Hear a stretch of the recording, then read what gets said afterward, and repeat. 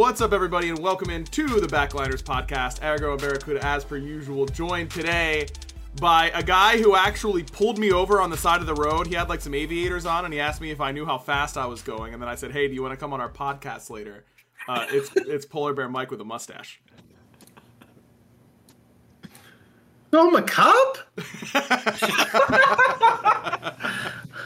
I suppose that's not fair. I suppose in this joke that is the joke. Yes, that you're, hey, buddy. You're a cop. I'm sorry that's the way it's time. gotta be. Look, here's the deal. Sometimes I just know we need an easy week. Oh. And so we're just going to and so I'm like, yo, Mike, come on the show so that you can say more nonsense than both of us combined. Mm-hmm. And we said enough of it for a long time last week. Yeah, last week we were in a bit of a mood. I don't know if you listened to that one, Mike, but I did not get a chance to, actually. Yeah, you know what? It's fine. That's fine, actually. Yeah, that's good. Yeah, don't worry about fitting that one in if it doesn't fit in the schedule, like that's how it be sometimes. No, it was good, and everyone should listen to all of our episodes all the time. Mm-hmm. Very professional episodes. Yeah, they're really good. What do we do on the show again? Oh yeah, we talk about Smite. Oh yeah, we gotta do that. We do have to do that legally, I think. Interesting week, I would say. This week we'll talk a little bit about. I want to get your guys' thoughts on the new God. Maybe not full patch notes. Maybe we talk about those next week. But instead we'll talk about the new God, and then talk a little bit about SPL, which is where I think it makes some sense to start. Barry, you guys had a pretty big week this week. You played the Kings and the Leviathans. Yeah, those are two good teams. So in that sense, I would say that it's fair. Yeah, we definitely showed up for this weekend as well. We definitely played super well this weekend. Yeah. Yeah. Well, you did play pretty well against the Kings, right?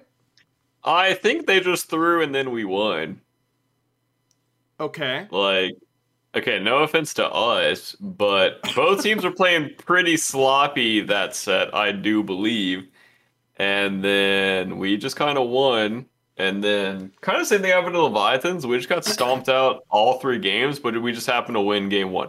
Yeah, but Barrow, when you say no offense to us, shouldn't it have been no offense to like the Kings or? Oh, no, full offense there, but no offense to us.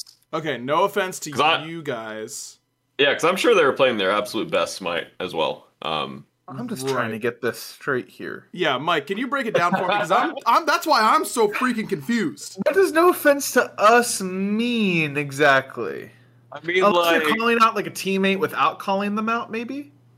I'm calling out everyone on our team, So we can print it. Barracuda says team sucks. Yeah, basically. Okay, that's fair. I mean, so if you tweet Barracuda said his whole team sucks. Including me. At Laspera, at Ven, at Jake, at Haddix. Including me. He said including me, but that was like 2 minutes later. Me? I've already sent it. Yeah, it's already sent. Unlucky. Nothing you can do about that. Yeah, it is out there. Oh, and you got Roe in there too. That was good. I was worried you might I am glad that you included the coach because a lot of people forget about coaches. I feel like Roe is pretty important for your guys' team. Yeah, he is very important actually. I feel like Roe owns. Clearly, he wasn't doing quite enough this week. If you guys were hard inting, right? Yeah, that was all his fault, honestly. Every time we make a mistake in game, whether it's like a micro call or macro call, it's probably Roe's fault that he hasn't yelled at us enough, about that one. Yeah, you guys kind of you kind of went full SSG mode this week, Barra, where you kind of sat around and he's wearing the SSG shirt. That was well timed. Oh, I am. And this is so awkward. You kind of just sat around and Smite just kind of happened around you guys. And then you would show up and be like, hopefully we win this one fight that matters. And then twice against the Kings you did. And once against the Leviathans you did. Yeah, and it felt really weird. The games against Leviathans felt way worse than the games against Kings. Because it felt like once we got ganked, it felt like the game was literally over. And even in game 3 where we died in mid and then we double killed them in duo, we still like couldn't get anything going on duo side, like because we couldn't like transition through mid up to duo side, and I'm just like, what do we do? Like it was like I would press tab, and then we just be like 1K more down every like 3 minutes, like. Those games just felt absolutely awful. I don't know what was happening this weekend. Yeah, it was weird. It's like, I don't know. Sometimes teams, I think, just like have a week or two where they just forget how to like farm, and I feel like that's kind of what happened. Like you just kind of forgot how to do it. How to farm, you think? Yeah, maybe. I mean, I don't know how else they get 1,000 down without dying. Every few minutes. I feel like sometimes people just like. Well, maybe not in that case. I feel like every now and then you see a team that just like forgets how to press their buttons like mechanically, and they just get absolutely steamrolled. Yeah, but like that's the thing; they weren't even getting steamrolled in fights, right? That's I don't know if that's what applied to the Bolts. I think just like No, sometimes that do happen to teams for sure. They just forget how to press buttons and they get punished for it, which is really weird if you ask me. But you guys still managed to come out with a 2-0 over the Kings. That's big. 2-1 versus Leviathans. Leviathans kind of looking real strong. In general right now, they're kind of slamming just about everyone. And then Mike, you guys had a game in studio up against the Bug Boys, the Solar Scarabs, and I thought that it was going to be kind of quick. You guys kind of slammed them game 1. What happened after that? Well, game 2. I don't want to say who died in lane, but it wasn't the duo lane. Was it mid or solo? Can you rule out mid or solo for me? All right, let's just call a spade a spade. Alec got soloed on wave 1, and Sam and Tyler got killed on wave 1. And Max and I are thinking, what's going on around here? You practice this game? Like, you practice, right? Like, we scrim together, right? So anyways, after that happened, we like pulled the game back, and we're in a really, really good position, and we got fire, and Tyler got soloed by Scream because he had no actives, and then we kept fighting afterwards, and then we got wiped and lost the game off that. So probably just, pushed it a little bit too hard, and then we played game 3. And that's that. You played game 3. Just that simple. I have to actually look at the draft game 3. I remember games 1 and 2 very well, but I was Geb. 3.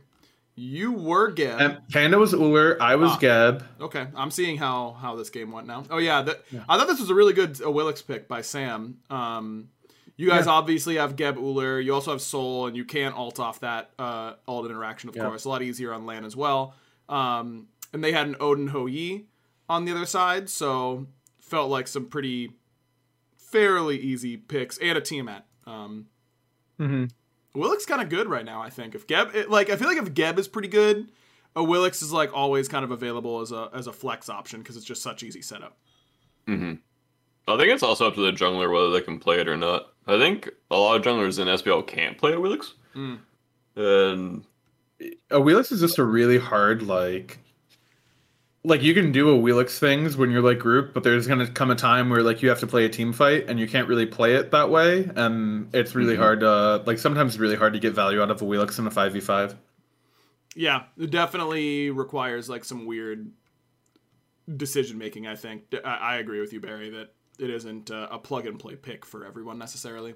And that brings us to today, which I thought had the two potentially most interesting sets of the week. Obviously, Bolts, Leviathans, and Dragon Scarabs going 2-1 was fun, but look, we've heard all this talk. Scarabs have been saying that they're ready to take a step up and be a top team. Barra, you were on the podcast a couple weeks ago, said that you felt like they were ready to take that step and be a top team. What happened today? Because they should have lost to the Valkyries. They really should have. I think the Valk debuff hit the Valks today, which is sometimes when they get a lead, you just kind of know the inevitable throw will be coming later. And I think that's what happened. Also, I think Scarabs just kind of played overall bad. I'm not really sure why. I'm not sure if it's Valks playing really well or Scarabs playing poorly. I'm not really sure. Yeah, it was a weird set. Mike, did you get a chance to watch it at all? I didn't, unfortunately. I kind of know how it went. I saw bits and pieces, but not the whole thing. Yeah, here's the general gist. I'll give you a quick rundown because I'm sure there are listeners who also didn't. Game 1, Ducky kind of went off on Odin. And Johnny kind of went off on Loki. Surprise, surprise. He went like 9-1 or something, right? He went 8-2 on Loki. Zero's kind of dumped 20k damage as Chang'e mid. Pulled out the old El Clasico, if you will, for him in the mid lane, and they just stomped him for the vast majority of this game. I think the Scarabs came back a little bit, and it didn't. And Scream's Mace Baka did not do as much as I think they were hoping for in that game. And then game 2, Scarab stomp him. Scream went absolutely hammy salami, went 8-0-12 on Hunbats. Game was just like over because he was super fed early. And then game 3, the Valks were up like 10-0 in kills and up like 8,000 gold at 15 minutes or something like that. It was a big ol' lead. And then the Scarabs made some good plays to come back into it.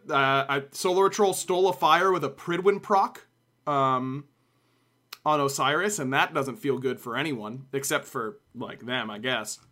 But it was a bit of an awkward one, and they were able to climb back and win that one.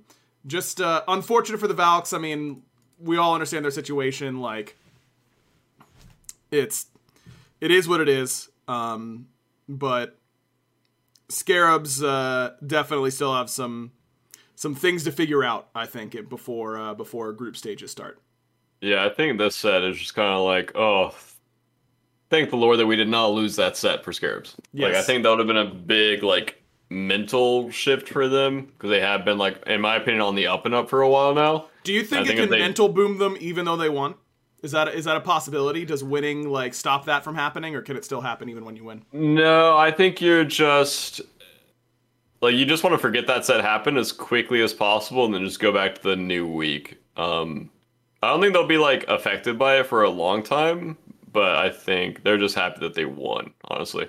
Yeah. Mike, thoughts on if winning a set can still mental boom you? I don't know about mental boom, but I'd still, like, I don't know. If you think you're supposed to win, then I would be... like, if you think you're expected to, like, hard stomp and then you nearly lose, then yeah, I think for sure it can feel as if you didn't even win. But I also don't know if I even, like... I don't even know if I even agree with the Scarabs being, like, super favored over the Valks. I mean, I do think they've looked pretty good recently, but the Valks have actually had a lot of, like...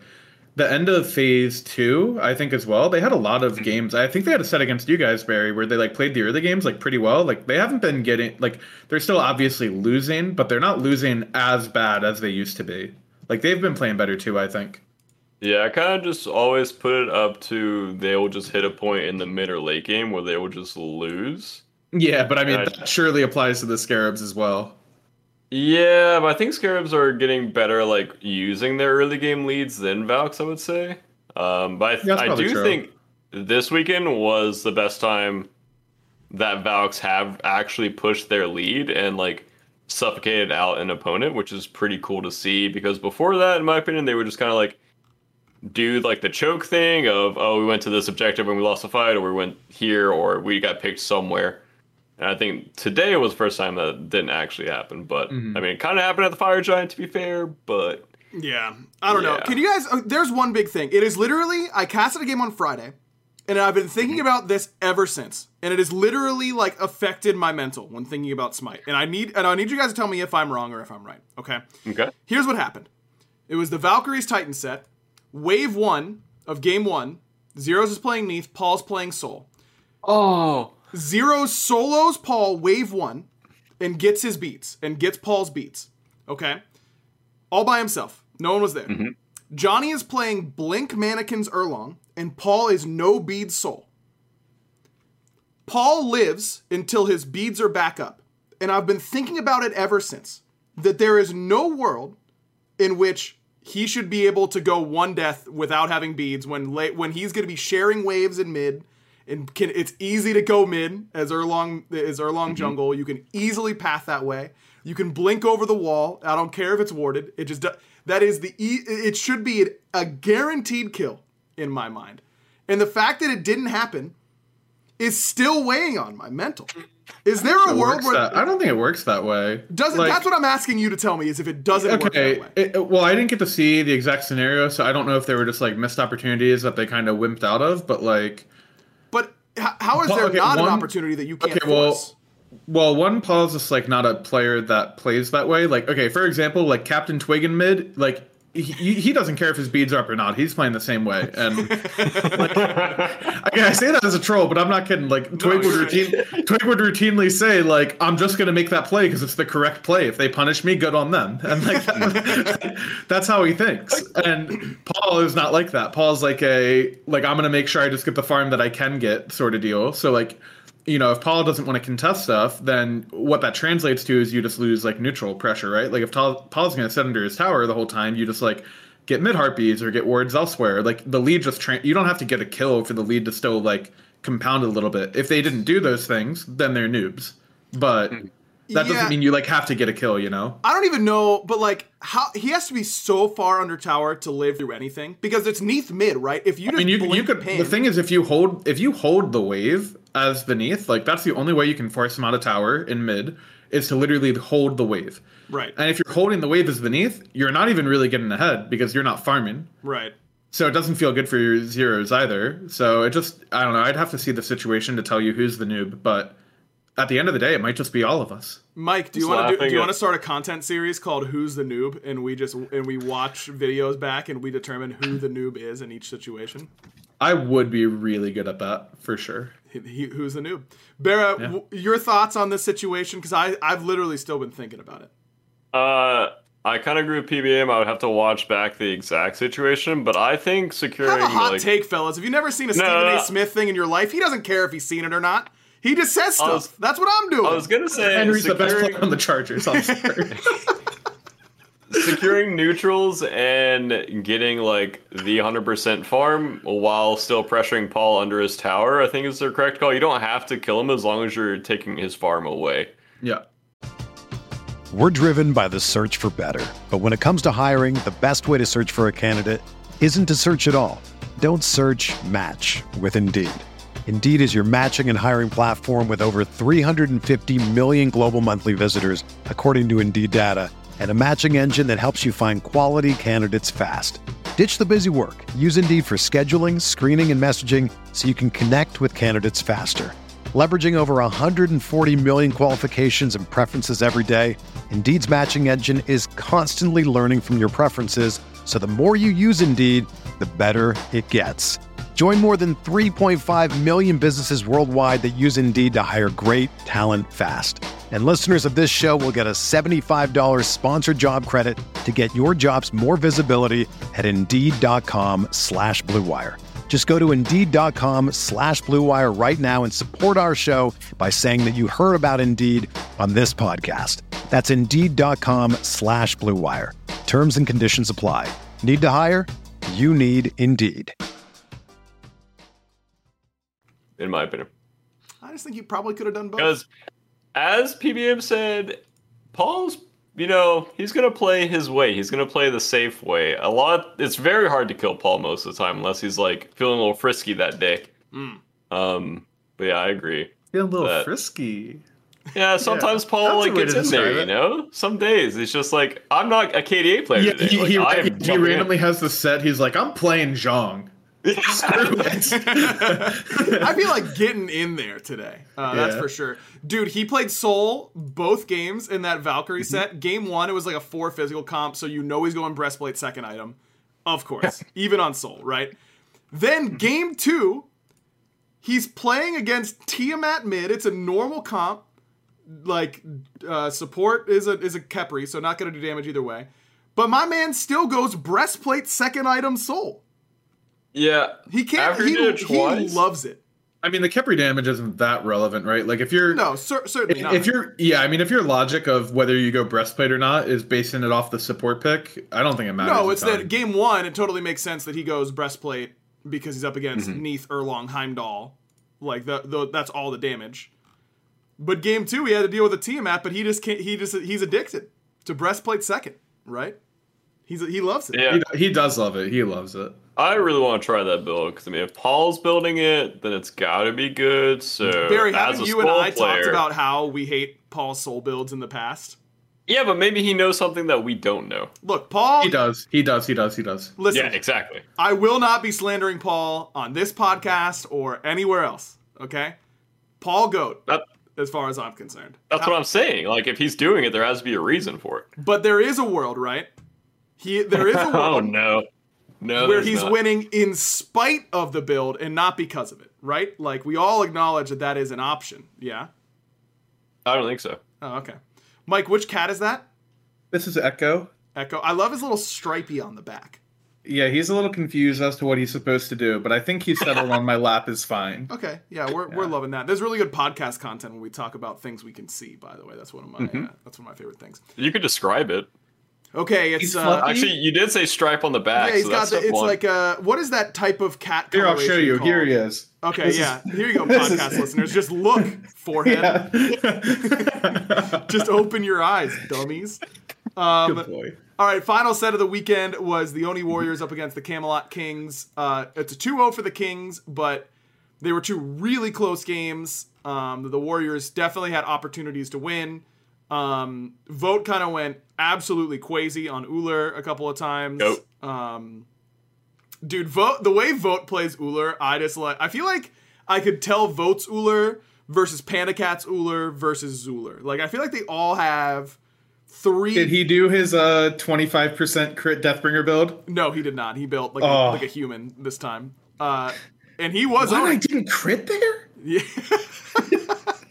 He Dude, does that every time, man. He loves it. he there was one play. You were watching the Ravens game, I assume, Mike, so you didn't get a chance to see this set. No, we like watched it in between. We had it on our phones. Oh, okay, nice. Yeah, dude, that play where he killed Twig game 1 with like it was right by Gold Fury. He jumped away. His axe got like just barely missed because he 180'd it. He literally turned around, autoed Twig for 360, wonned him for 480, and then 3'd him over the wall for like another. Was that like 460. after like a siege? It was like right after a siege, and they like chased out, and then he like turned on him. No, sort of it was like thing? mid game. It was like right okay. after he had finished like Bumba's spear or something like that. Okay. Wait, no, maybe that was it. I don't know. There was a random point where we were like, "Oh yeah, the Kings are like way ahead. They're just gonna win," and then we're like, "Oh, Twig's dead." That did happen, but maybe that was after the firefight. He got picked on a lazy back. Yeah, it might have been that then. But overall, Vote kind of went nuts. It is. I got the time for it if you guys want to see it back. Oh yeah, what time in game was it? 20 minutes on 20 the minutes. dot, basically. Oh, he linked it. Yeah. Oh my god, Yeah. that's nice. Just absolutely slammed him. Yep. That was a sick play. And then game 2, his little like loop around the back and steal of EFG was absolutely nuts.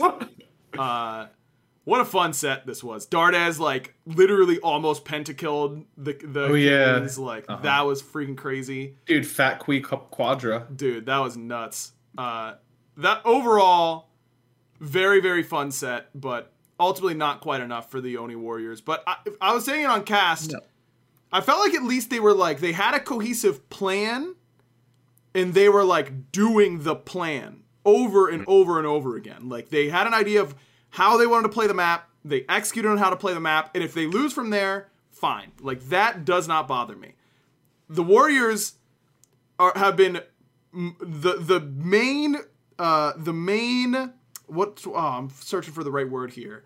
Like proponent of having Smite happen around them in the early game and then hope they win one team fight this year. And it is my least favorite brand of Smite ever. I hate it. I can't stand it. It's your fault, Barry, because I had to watch you do it for a whole season. What? It's not like I was doing it on purpose. Well, my you God. kept doing it, so Okay, I don't know. that was not up to him. Well, it might not have been up to my him, but offense. I'm putting the blame at your feet because no one else from your team's here on the podcast, okay? Well, I'm sorry that I forced my whole team to spectate Smite for a whole year, aggro. Yeah, me too. I'm sorry. Yeah. Mentally, that was very good for me that year. I loved that year.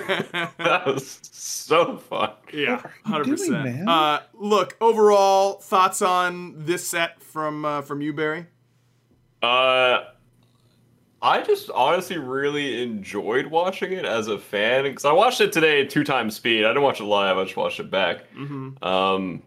But kind of just crazy good Smite games because a lot of like wild things were happening in the late game. Yeah, which is always fun to watch. It wasn't like the classic like stand around and wait for something to happen because these teams are kind of just forcing things like willy-nilly, and I think a lot of teams are doing that in phase 3 or this phase because I mean it's like a semi-important phase but not like the most important phase in my opinion.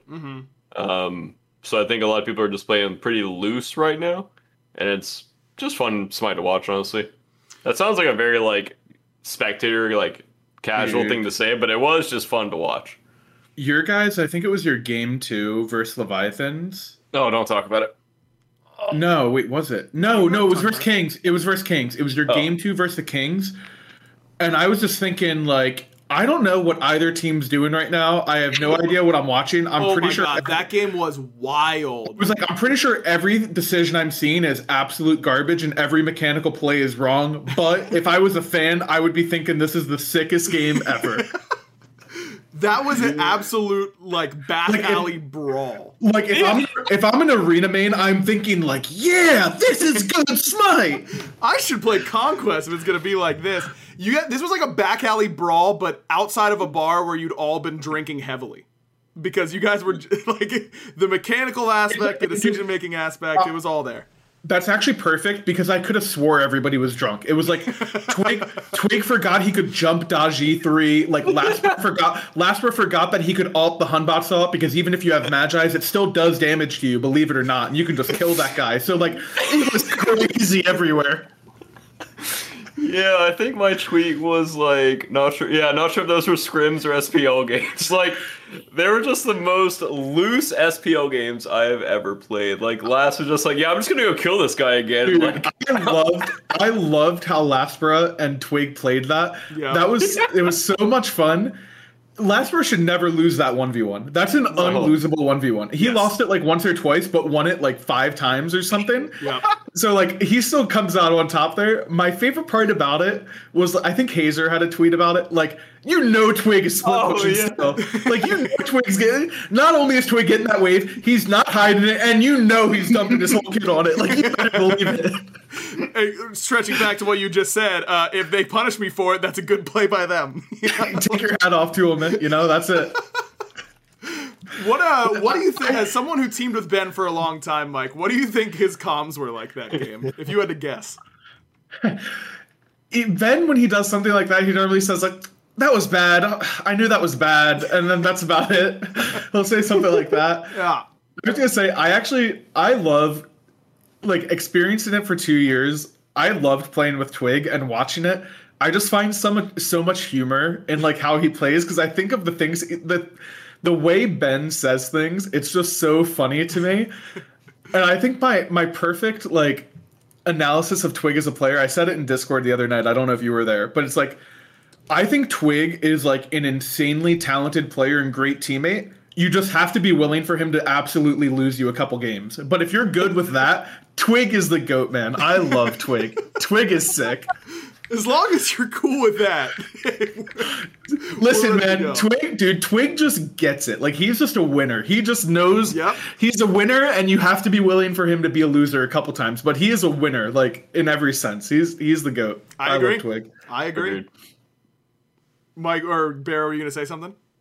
Oh, no, I was going to say, I guess, like, watching Twig for, like, years, I kind of hard agree with Mike he's just a winner. Like, he just does the play that he should be doing to get his team the win. It's not always the, like, most attractive play, I will say, but at the end of the day, he gets a lot of dubs. So, I have insane respect for Twig. I said this on Cast the other day. I don't know if there's another player in the league who understands his role in his team's composition, game to game, god to god, better than Twig. Undefeated on it. No one's close. Like, he is so flexible in that way, and the way he thinks about the game is so malleable. It's really hard to have anything but a ton of respect for the guy, for sure. He's a great player and love watching him play. Fellas, before we get into the new god, we almost forgot about the biggest matchup of the entire weekend. It was me versus my pubes. That's right. This episode is brought to you by our friends at Manscaped, the leaders in male grooming.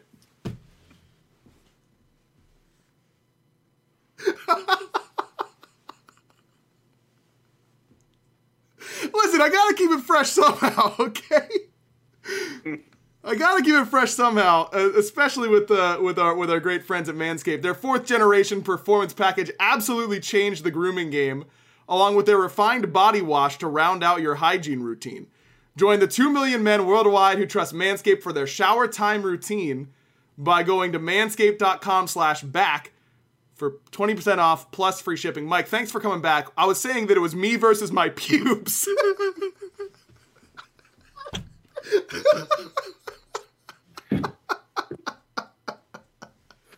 So good. So good. It was so good. It was so good. Oh, man. Okay, no troll. I'm not going to show stream, obviously, but I am wearing my Manscaped boxers today. And I think it got me in the right mindset to have a great idea for how to do this read. You know what I mean? Dude, do we have time to share a story from the studio? Absolutely. From yesterday? Please do. Yes. Dude, okay. So yesterday, Barry, we're like getting ready for our set, and I think you guys are going to game 3. So like during your draft, we were joking about like I'm not going to say the bit in case we do it, but we were joking about like a bit we could do. Yeah. Okay. And like Ryan has to go cast, so he goes down the hallway and he comes back like 30 seconds later. He's like, actually, I thought, and he like thinks of something else, and he leaves. And then Kabam makes a joke of like, I love how he's being willing to be late for the cast just to continue the bit.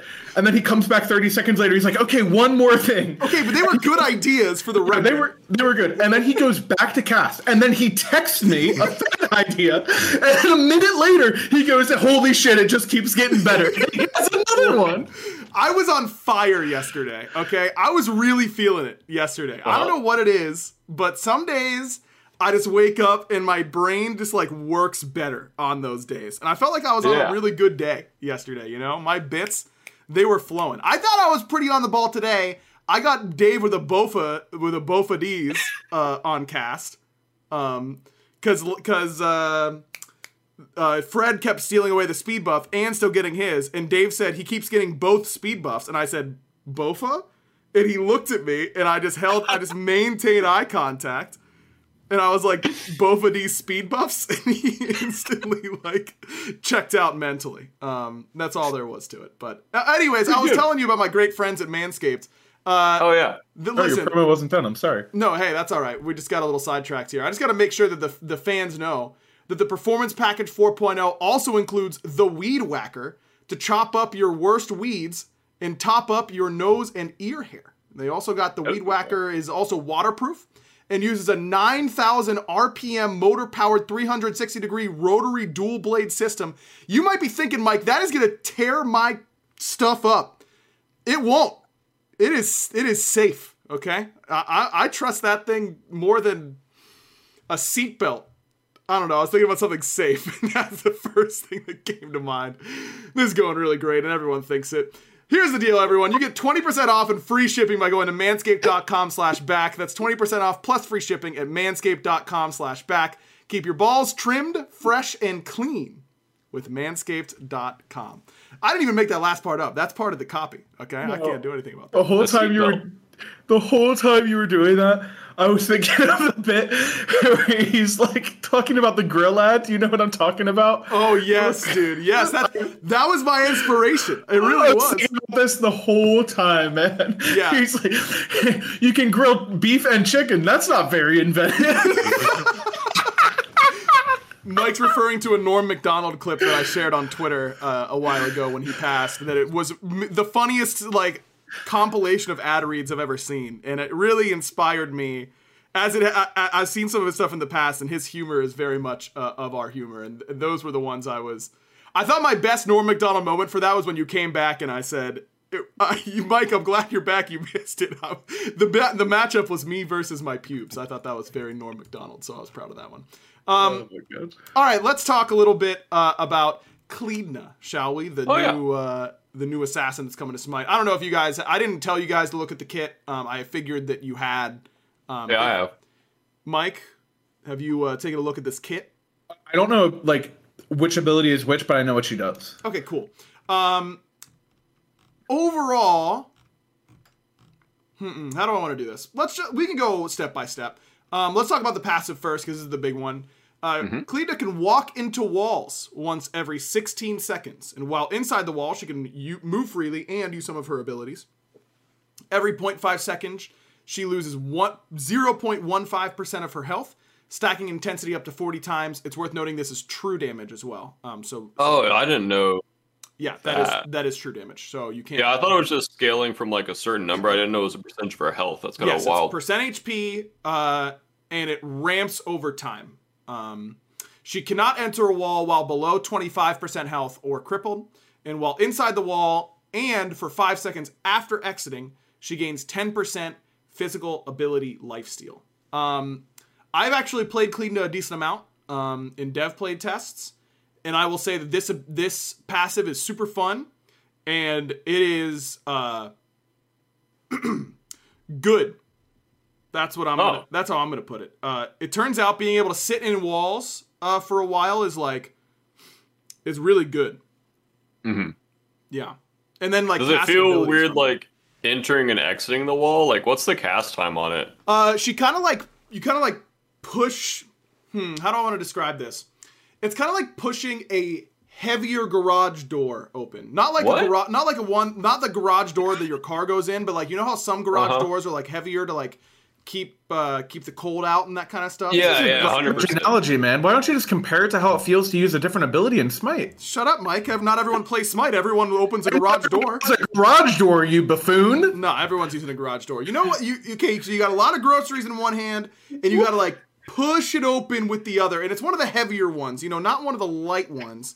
You really got to give it some momentum. So you got to pause for a second, and then you're in. Oh, okay. So how long is it? I think like the time to get in. Yeah, that was the question I was asking to begin with. Well, you should have asked that, baby. That's on you. Ooh. I'm gonna say I think it's like a little under half a second. If I had to guess, I'd say it's like 0.4 seconds or so. That is OP then. Or maybe 0.5. Yeah, that seems pretty Serial good. Kira in chat is saying it's about a second. I feel like it's faster than a second, but maybe I'm saying it's too short. Also, it is worth noting that I have not played her in her PTS state, and those are types of numbers that do get adjusted all the time. So it's possible that it has been longer since I've play tested it, but I'm pretty sure it was under a second. Probably not 0.4. Probably about like 0.5 or 0.75.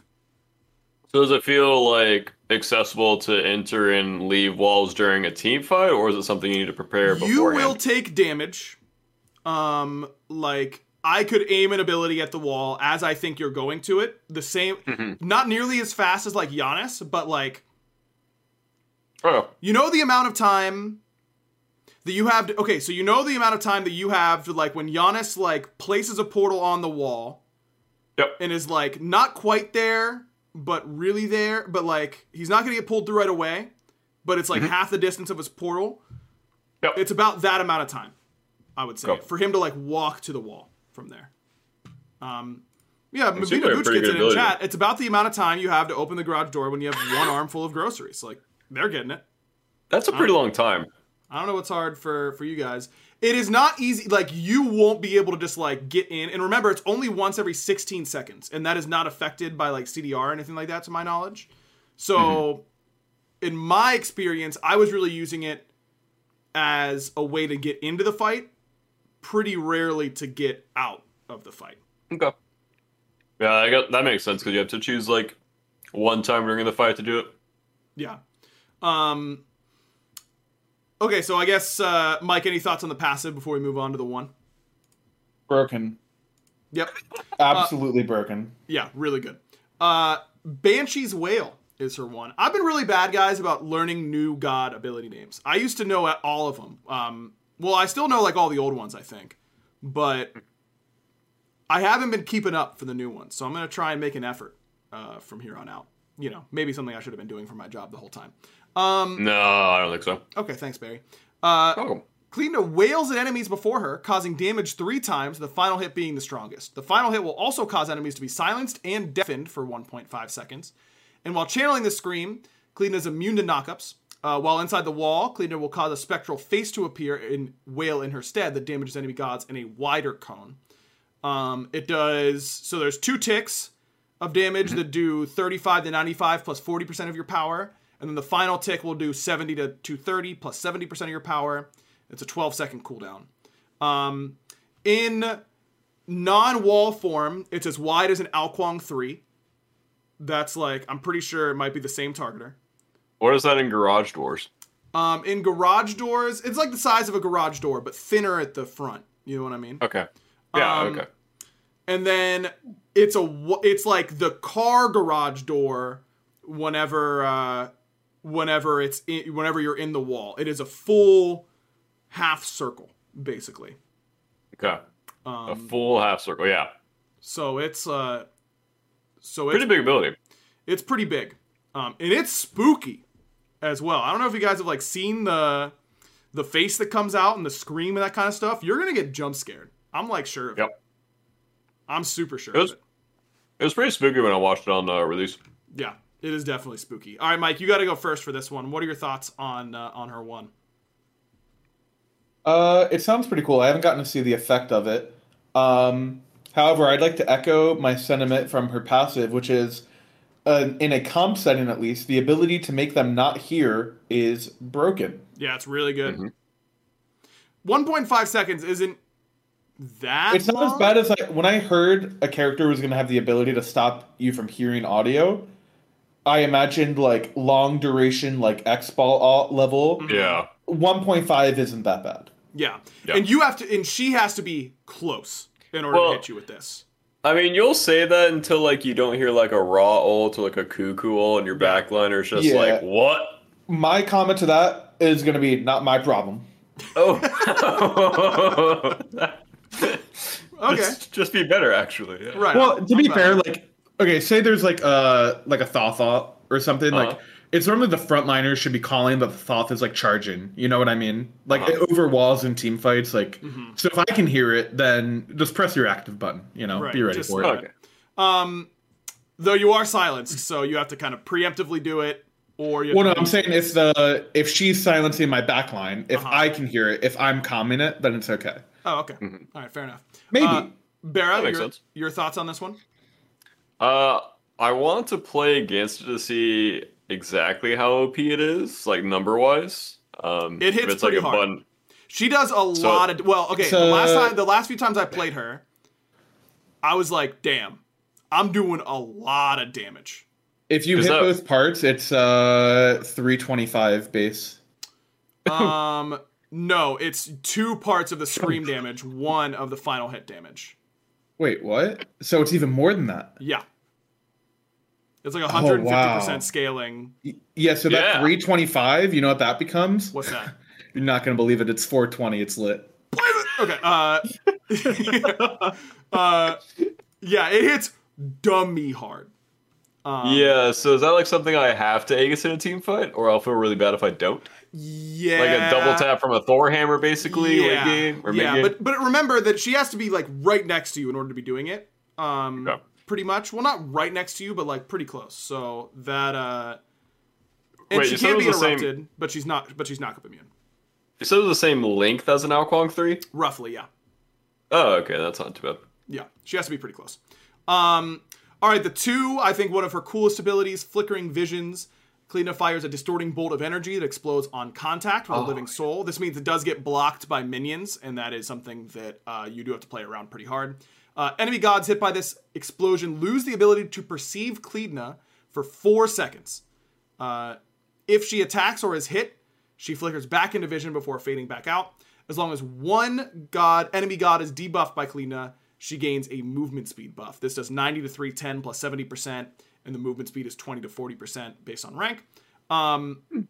This is really Pond did such a good job with the theming of this character, because not only does she like legitimately jump scare you out of the wall, but her 3, which I'm going to talk about in a minute, does so much damage, and it's so fast that I feel if you're in range to get hit by the 2, then you're in range to get hit by the 3. The dash is that long.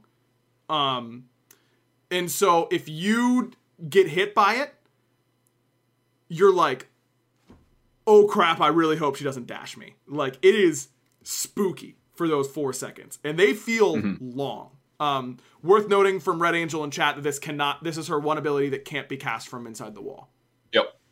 Which is good because it's her best range, by far. Barry, thoughts on the 2? Getting out to play against it, I didn't think it was going to be that good when I saw them doing the not playtest, but like the god reveal for it. But maybe in an actual scenario of me getting ganked, it'll be much scarier. Are people going Blink first relic on her? I was going no Blink at all. I was going Beads Aegis. Oh, okay. She feels like set to me, where like, Okay. I can get on who I want to get on because my dash is super long, but if I'm in, I'm in. Okay. That's the way it felt to me. I could be wrong. Maybe Blink 3.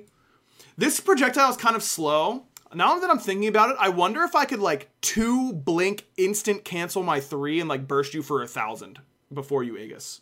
I hope not. That'd be cool. I bet you can. It'd be like, that is a mechanically difficult play to make. If the post fire isn't too long, then I bet you can. She kind of like whiffs it out the window in a way. She kind of like does this little like backhand little whiff. Another great analogy, yeah. Yeah, Mike knows what I'm talking about. Yeah. We'll see. I don't know. That's something I would like to test. It's probably just worse, but it's just fun, like flashbang rawing people. You know what I mean? Like, flashbang raw isn't better than Beats Aegis, but it is more. I have a question. Yeah, go for it.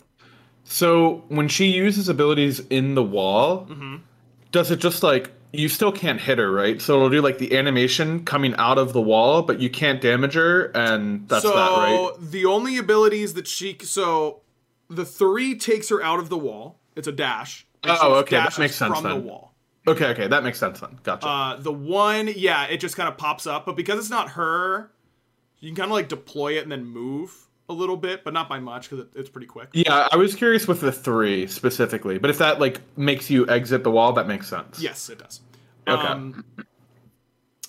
Mike, any thoughts on the 2 before we move on to the 3? Because you're jumping ahead, you little idiot. Sorry about that.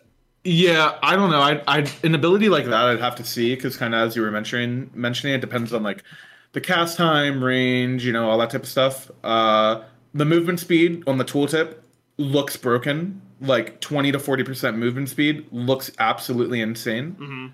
But I would just have to see the ability. That is by far the least offensive thing so far. Sure. All right, her 3. Everything sounds really cool, though. I don't want to be a downer, Sure, of course. Lurching Claw. Kalina dashes forward, damaging enemies she passes through. At max range, if she cancels this dash, or upon refiring the ability, she will unleash a claw swipe that deals heavy damage. And they are not messing around when they say heavy damage. Kalina can cast this while inside the wall, resulting in the dash traveling farther. Dash damage is 35 to 135 plus 30%. Claw damage is 90 to 290 plus 95%. What? Yep. And it's a 14 to 12 second scaling down cooldown. I don't know if it got changed, so I probably should have checked this before I'm saying this on the podcast, but here we go. Who cares? When I play tested her last, if you were in a mid-harpy wall, you could reach the other mid-harpy wall with the dash. It covered the whole lane. Like side to side. Oh, okay, I got you. Yeah, like the dash range would have taken me wall to wall. Someone in chat might be able to confirm that. Yeah, okay. Chat is saying it is big. Like, I felt like there was nowhere the mid laner could position against me to not get hit by this. If I was coming out of the wall. That's why I was saying I don't think she needs Blink, because she is just like, you're getting on who you want to get on. Yeah, and it does 90. I was maxing this first in jungle because I was just like one tapping everyone I saw. Yeah, I kind of just feel bad for all the mid laners that have to play against the Serket support and that character in the same game. Can you imagine trying to walk up to any mid wave No, that's why I'm and playing just trying to Nuwa. freeform? Here's the thing about Nuwa, guys. You can't zone her. Thoughts? Yeah, really good. Mike's thinking about it. I'd leave the game before I played with a new mid. Okay, fair enough. But she's okay. Never mind. Yeah, this ability is really good, guys. I don't think that I can really overstate how good this ability is, because you can hit, because she kind of has this like rectangular hitbox that's her as she's going, and then a big cone whenever she swipes, and so you can dash, hit them with the dash damage, then cancel it or refire it, and turn around and swipe them. Rip to all the console boys, and you do quick maths here. Like 425 plus 125% scaling to that person. Yeah, I feel like a dash should not do that much damage, actually. That does not seem good. I mean, she's got a dash. She's got to use her movement. Yeah, but... yeah, I guess so, you know. I mean, as far as damage goes, that's not... Okay, it's, like, good. Uh-huh. But... Okay, say you max that ability first, right? Then you're kind of all committing. Like, if you don't get that kill instantly, then the rest of your kit feels pretty bad, and your clear surely is worse doing that. And if it scales to the same cooldown as your one, which would be your clearing ability. Yeah, but if you're using your movement ability as your main clear, it's going to feel a lot worse, I think, for like the rest of your like map movement and stuff. All I'm saying is at least there's a bigger downside to that. Because if you don't max it, the damage really isn't that crazy, like the base of it. The scaling is, but not the actual like base of the rank 1. Sure. Yeah, she it does feel very fun to like it's fun dashing across a whole lane at someone. I appreciated playing as it for sure. That was a good time. And then the ultimate, tearing the veil. Kleedna tears the veil between life and death, unleashing banshees in a line in front of her after a brief delay. When it first opens, it deals heavy damage before dealing rift damage rapidly to targets in the area and slowing them. Basically, it just like shoots at a projectile, and then it's like Opwash ult in a line after that, like little guys. And they are running around, for the record. The line is horizontal to her. No, it is like it shoots in her. It's perfectly straight. It's like a delayed raw beam. Oh, okay, but then they go sideways from that. No, they keep going in the same direction. It's wherever you place it in okay. the wall. Yeah, like you're putting a raw one to come out from a wall, basically. Exactly. Oh, okay, gotcha. Because the way I was reading it, okay. This ability has 2 charges, and she can use it while inside a wall. And when it is used this way, the veil is weakened, but not fully torn, instead activating when a target gets too close. And so basically you can place rifts on the wall to then explode and jump scare people as they come around corners. I was using it a lot around like mid harpies, placing it so they couldn't see it from mid lane, but as they like rounded the bend to mid harpies on solo side. Basically like where you would put a Ymir wall to lock them off of there, if that makes sense, in Mike's terms. Putting it like that direction. When you're really ahead as Kleedna, putting these on the backside of speed buffs, so after the jungler clears speed, and then sitting in the speed wall, and then killing them from there was super fun, and we loved that. And you can put them in the door, so that when they go through the door, they can't see it because the wall is there, and then the wall comes down, they step on the thing, and then bam, they get slammed by it. That's really fun too. That was some of my favorite uses. Go ahead. How was it around like late game Fire Giants? Like, were you able to go in the wall and like spectate everyone on the other side of the wall and tell everyone? That seems a little OP. Yeah, so this ability did get a lot of changes. I think its functionality has changed a decent amount since I played it. But this ability had a lot of tinkering. I played with playtests where this felt absolutely insane, and anytime anyone rounded a bend where a rift was, they'd take like 30% of their health, and I would one-shot them from there. There were other times where I feel like it didn't spring right, and it was too slow. or it was too visible, and they could you can like auto attack them to kill them from an angle, and so they won't pop, I believe. And so this ability was one that had a lot of different stuff. So I don't know where it's at right now, but here's the awkward thing, fellas, is that for every ability, for every god I've ever played in playtesting, there were playtests where it felt absolutely broken and playtests where it felt absolutely useless. And that's part of the game, right? Like that's part of designing a character. So when I say that all of these things felt very strong, it is with the caveat that some of those playtests, she was just really strong in her strong iterations. I played a Gilgamesh playtest where it looked like he was Thor dunking people. He got so high up in the jump, and he could jump like way further, and it was crazy. Like, it was absolutely huge. So that's kind of the way, I think it's pretty important for me to clarify for listeners as well that anything I say about like playtest stuff that I like before she was released, like take with a heavy grain of salt, because all of those received an insane amount of changes since I've touched it to when you guys are going to be able to touch it. Will she be available for like Worlds? I do not know. I would assume so, but I don't know. Yes, she will. Okay. Well, it'll be really close, actually. Maybe not. Okay, because if this patch...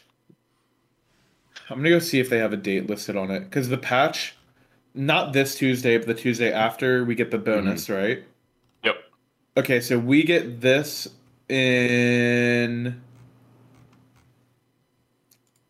October 19th. She is released. And normally a month after, there's a real like patch, not a bonus patch. Yep.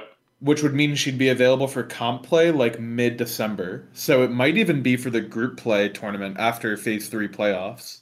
Oh. But Worlds for sure. It should be for Worlds. Unless she's like bugged or something, obviously. How do you guys feel about like what if group play was just before her legality would normally come through? Theoretically, if she isn't available for group play, would you guys be down to have her available for Worlds, even if like her availability came after group play but before the World Championships itself? Normally, I don't like that kind of stuff, but I think it makes sense for her to be available, but as a player, I don't like it. I'm pretty against it historically, because, like, of course I think new characters are cool and exciting, but the issue I have with it is kind of, like, the precedent, because then you just don't really need a lot of, like... It just feels kind of, like, at a whim, you could just decide that arbitrarily, and I think that's kind of like against the point of the rules. And the original reason for that rule is like in case of bugs and like interactions that you just don't get time to test out. And like as a pro player, it's kind of unrealistic for us to like, say she gets released, it's unrealistic for us to scrim with her for a month before she's available and really like test all of her bugs and stuff, because it just would change drafts completely, know? Like it's not good practice at that point. Isn't that exactly what happened for Yamoja 2 years ago? That she wasn't available for like the state right before Worlds, and then the break happened before Worlds, and she would be technically legal if games were just happening during that time. But then she wasn't allowed at Worlds because you guys didn't get a chance to play with her at all beforehand. No, she was just like by her own like time constraints. I think she just wasn't available. Like period. Okay. She came out the patch that was like the week of or before World. I think she might have even been released like during it. It was something weird. Oh, okay. Yeah, I remember a weird timing thing. I wasn't sure if that was it or not. Yeah. And then I think you get to the point where it was like she was released, and who was the other god that was like the start of last year? Start of last year. Start of season 7. It was her and some other god, and both were really, really good. When did Persephone come out? Persephone was before. Persephone was in that split. She was bugged at Worlds. It wasn't Danza. Danza was this year. Release date. I could just look. I'll find it as well. It wasn't another Guardian. It wasn't a Warrior. I think it was a... I want to say it was a Mage. Yamoja. So I'm looking at Yamoja. It was Haim. It was Haim and Yamoja were both available at the same time. That sounds right. Yeah, Yamoja. But Yamoja released... I think I'm right, though, Mike, because Yamoja released October 15th. which would be this exact like time frame. Yeah, but if she's released October 15th, then she's not available until November 15th, and Worlds was before Thanksgiving in that year. Oh, was it? So she would have been in ranked the week that Worlds was, but you have to be in ranked for 2 weeks, and then you're allowed to be played. Gotcha. Okay, that's what it was. You're right. Okay, so that's we figured it out. We got there. Damn, it is crazy looking at some of these lists. I was talking about release Chalk earlier today during an SCC cast, and I realized that Chalk was released before Season 1, and I'm sure it's probably a very small percentage of our player base that was watching that had played release Chalk. Chalk, I mean? Jungle, Akira, or my time, that's for sure. Yeah, Chalk when he was first released. Okay, this is what I was saying on the cast, Barry. Chalk when he was released was broken. Mike didn't play it, but you did. You played against it. Yep. He was busted, right? And there were two main things that made him really busted. It was that 100%. He had 100% damage mitigation on his ult. He was just damage immune on his ult. And he had massive attack speed slow on his 3. Yep. He now has 80% mitigation on his ult. And he has an attack speed slow on his 3 again. He's got to be good. Yeah, but he was still released in 2013, so. Got to be good. I actually genuinely think that character is probably not that bad. He only has 70% on his ult, not to nitpick, but... Doesn't it scale up to 80? No, it's 50 to 70. Wait, it scales? Crap.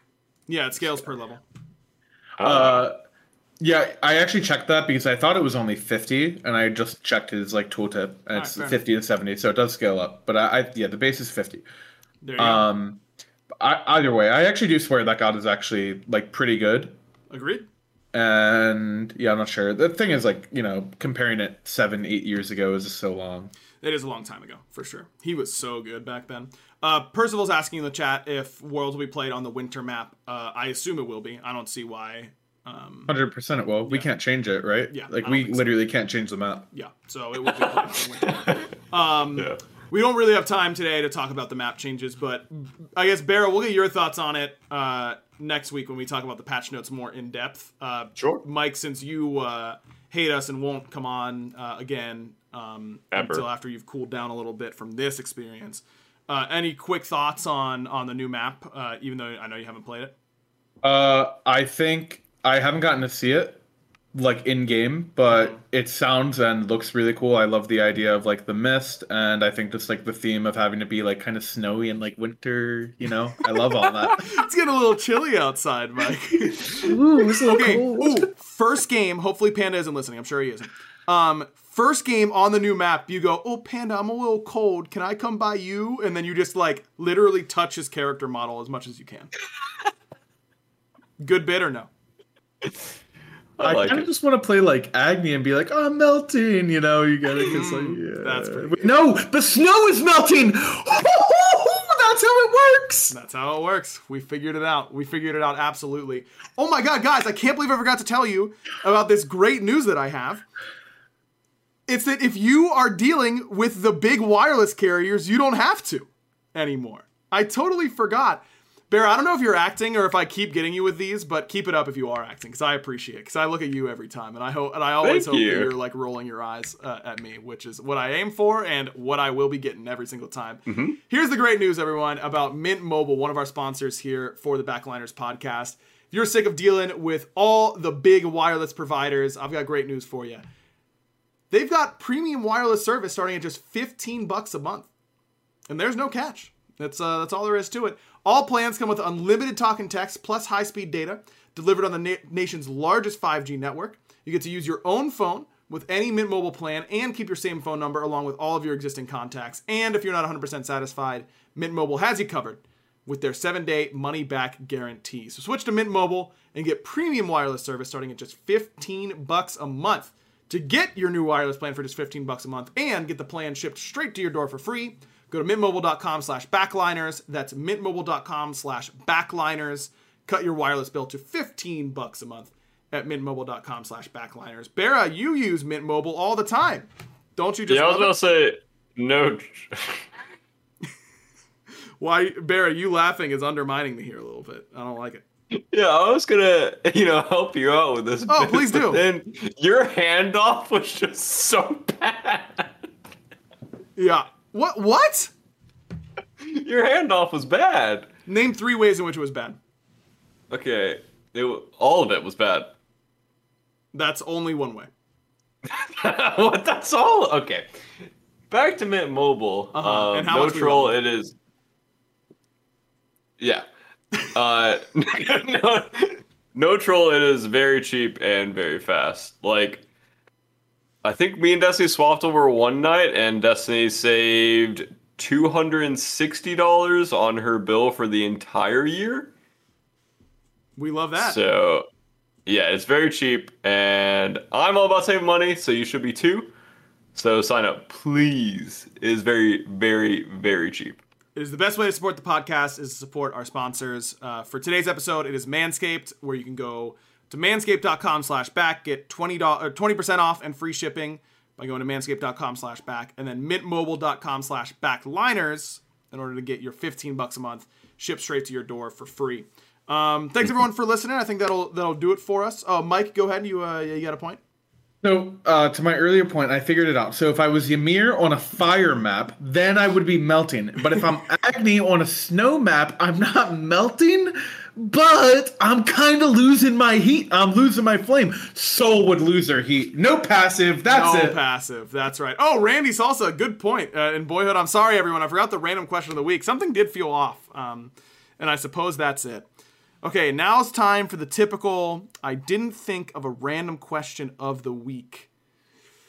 Uh-oh. Pretty standard for you, right? Yeah, that is pretty standard for me. I think I've been doing a lot of reading, but I think we talked about books in the past, so not going to bring that up. Yeah, I don't read anything. So. Right. Barra doesn't know how to read, actually. No, I'm from Georgia, so they didn't teach us anything. Right. That makes sense. Maybe we get a Mike, any random questions on your mind? Oh, Barra. Yeah, go ahead. Just do like a Halloween thing. It's Barra, it's getting spooky October season. 3rd. What, you want to wait 4 weeks to do it? Kinda. Okay, we'll wait 4 weeks. Barra, should we do an episode in costume? I would have to get a costume, but sure. I'll be Post Malone. What? Wait, the podcast is on Halloween. Really?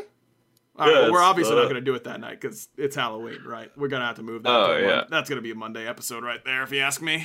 Yeah, but we'll be dressed up still. But we will be dressed up still. Yeah, absolutely. That's how it's got to be. Oh, programming note. Next week, also a Monday show. I'm going to be going to my childhood best friend's wedding, so I will not be here. I'll be back Monday, though. So another fun episode where you get to tell me what happened in the SPL. Oh. You love those, right, Barry? Yeah, I'll pay attention this week. Watch it during the ceremony. Well, I mean, I'm kind of like in the way, like I'm up there. They say their vows, they kiss, everybody cries, you eat some food and dance. Get over it. And I watch some SPL. That's all. I'm sorry. Weddings absolutely are cool. not. Absolutely not. Okay. Someone in chat asked here. Favorite horror movie. That's something everyone's saying. Here's my favorite horror movie. This is a quick one for me. None of them. I don't like horror movies. They freak me out. I don't even get it, to be honest with you. Because being scared or anxious are not positive feelings. I don't want to feel those things. And so why would I watch something that gives me those feelings? It just doesn't conceptually make sense to me. It's for the fun of it, right? It's the same reason people go to like haunted houses and stuff. Yeah, like, I don't do that either. I don't like being scared. What do you mean? Like, you've never once enjoyed being scared? No. That's. I feel What's that's weird. Fear is a bad emotion. We don't like that, right? Am I taking crazy pills here? Fear and being jump scared are like two different things. Like fear is like paranoia. Jump scared is like, oh, you know? Yeah. What part of the is awesome for me? Because like get your heart rate going. You're like, oh, that was spooky. Go for a run. Yeah, but what if you're running away from someone? Then I'm scared and I like it even less. What? I don't want that. Mike, weigh in here. Okay. I'm going to keep the surface level and then I'm going to go deeper. Okay? All right, great. Surface level, I actually really, really hate horror, and I cannot stand gore. Like, gore freaks me out. Like, as an example, I tried to watch the first episode of Game of Thrones, and I saw like a head on a pike or something, and I'm out. Like, I'm just done. Like, I just can't do it. I can't do any gore in like any fashion. I just can't do it. I hate it. Personally, I like his casting. I knew it, dude. I knew it. I knew Mike had me on that one. I think we pointed to each other at the same time. That's kind of funny. Oh yeah, past that, I actually think horror movies, as a society, if you will. Can I get it in GIF form with like some captions, like as a society? Shout out to Captain Twig. But as a society, I think what horror movies really do to us is it kind of desensitizes you to that type of stuff, and I actually think that's really bad. Like, I think it desensitizes you to some things, and I also think it kind of fuels like anxiousness or like distrust, which to an extent you could argue is like healthy. Like, you shouldn't trust random strangers, but also the idea that there's like people out there that are just going to kill you is not necessarily true all the time. That's kind of a good point, Mike, because the one horror movie that I have like seen, what's it called, man? It's the one where they're just like, okay, this is every horror movie ever. The people die? Yeah, you know they're dying. That's a thing. They're like in a house, and it's like a really famous one. The people like come up and they're wearing masks, and they're like, "What's your deal?" And then they just like start messing with them. Everyone knows what I'm talking about. You know what I mean? Like, The Hills Have Eyes? No, not that one. Purge? No, not that one. No, the other one where they're in a house and people are wearing masks outside? Like, they're like the preview was like they look outside the window. And it's just like the one where it's like they're like wearing like a little bunny mask, something like that, and she's just like swinging, and they're like, "What are they doing?" You know, The Visitors, Strangers, maybe. It's not Purge. Hold on, let's The Visitors. Bunny mask horror movie. No, The Strangers. It is like a thing. How about You're Next? Is that ringing a bell? You're Next? No, that's not it. Come on, guys. This was like maybe it is The Strangers. I don't remember. Hold on, let me read this plot synopsis. Barrett, tell me about your favorite horror movie while I'm looking at this. I don't remember the name of it because I have an awful memory, but I think it was on Amazon, and it's about people doing like a seance. It's The Strangers. I figured it out. Go ahead, Barrett. Sorry to interrupt. Oh, okay. They're doing like a seance like over like Skype basically, and then like crazy stuff starts happening in all their homes, and eventually they all die, you know, in classic horror movie ways. But it is a very good movie, very scary, not like cheap jump scares. It's like I like my scary movies to not be like very predictable and to be entertaining throughout, and not just. Also, I'm with PBM. I hate gore. I thought you were going to say your... He's in the chat. I know. I thought you were going to say your bidding. You just said, I like my movies to be entertaining throughout. That was a real thing you said. That's the type of stuff I have to deal with, Mike. Dude, no. Horror movies, bro. Horror movies, they'll do like storytelling for like 30 or 40 minutes before anything happens. They'll just be like dead space. And then it'll be like, oh, the scary things start happening. Like, I don't care about plot this. Does not have to be Dead Space. It's Dead Space, bro. Like, I'm watching a horror movie to be scared, not to learn about, like, what little Jimmy's dad did when he was a kid. It would make you more scared if you know... It just Mike, listen, there's no arguing with this man. He didn't like I Think You Should Leave. Listen, Barry, I actually really understand the point you're trying to make. I just think your word choice is what I'm picking apart here, okay? Yeah, I don't know. Well, can you say it more eloquently, then? Well, I don't really watch movies. I watch pictures, so it just isn't going to help. What? You watch pictures? I'm sorry. Oh, I'm just. No, I actually don't. I don't see a lot of movies, so no, I can't really help you, unfortunately. The only horror movie I've really seen was The Strangers, and it freaks me out, and I think about it all the time, and I don't like it. I don't like being scared. I don't understand why anyone likes being scared. If you want an adrenaline rush, do something healthier for your brain. Like I don't know. It just makes literal no sense to me. There you go. That's my take. Most scary movies are bad, to be fair.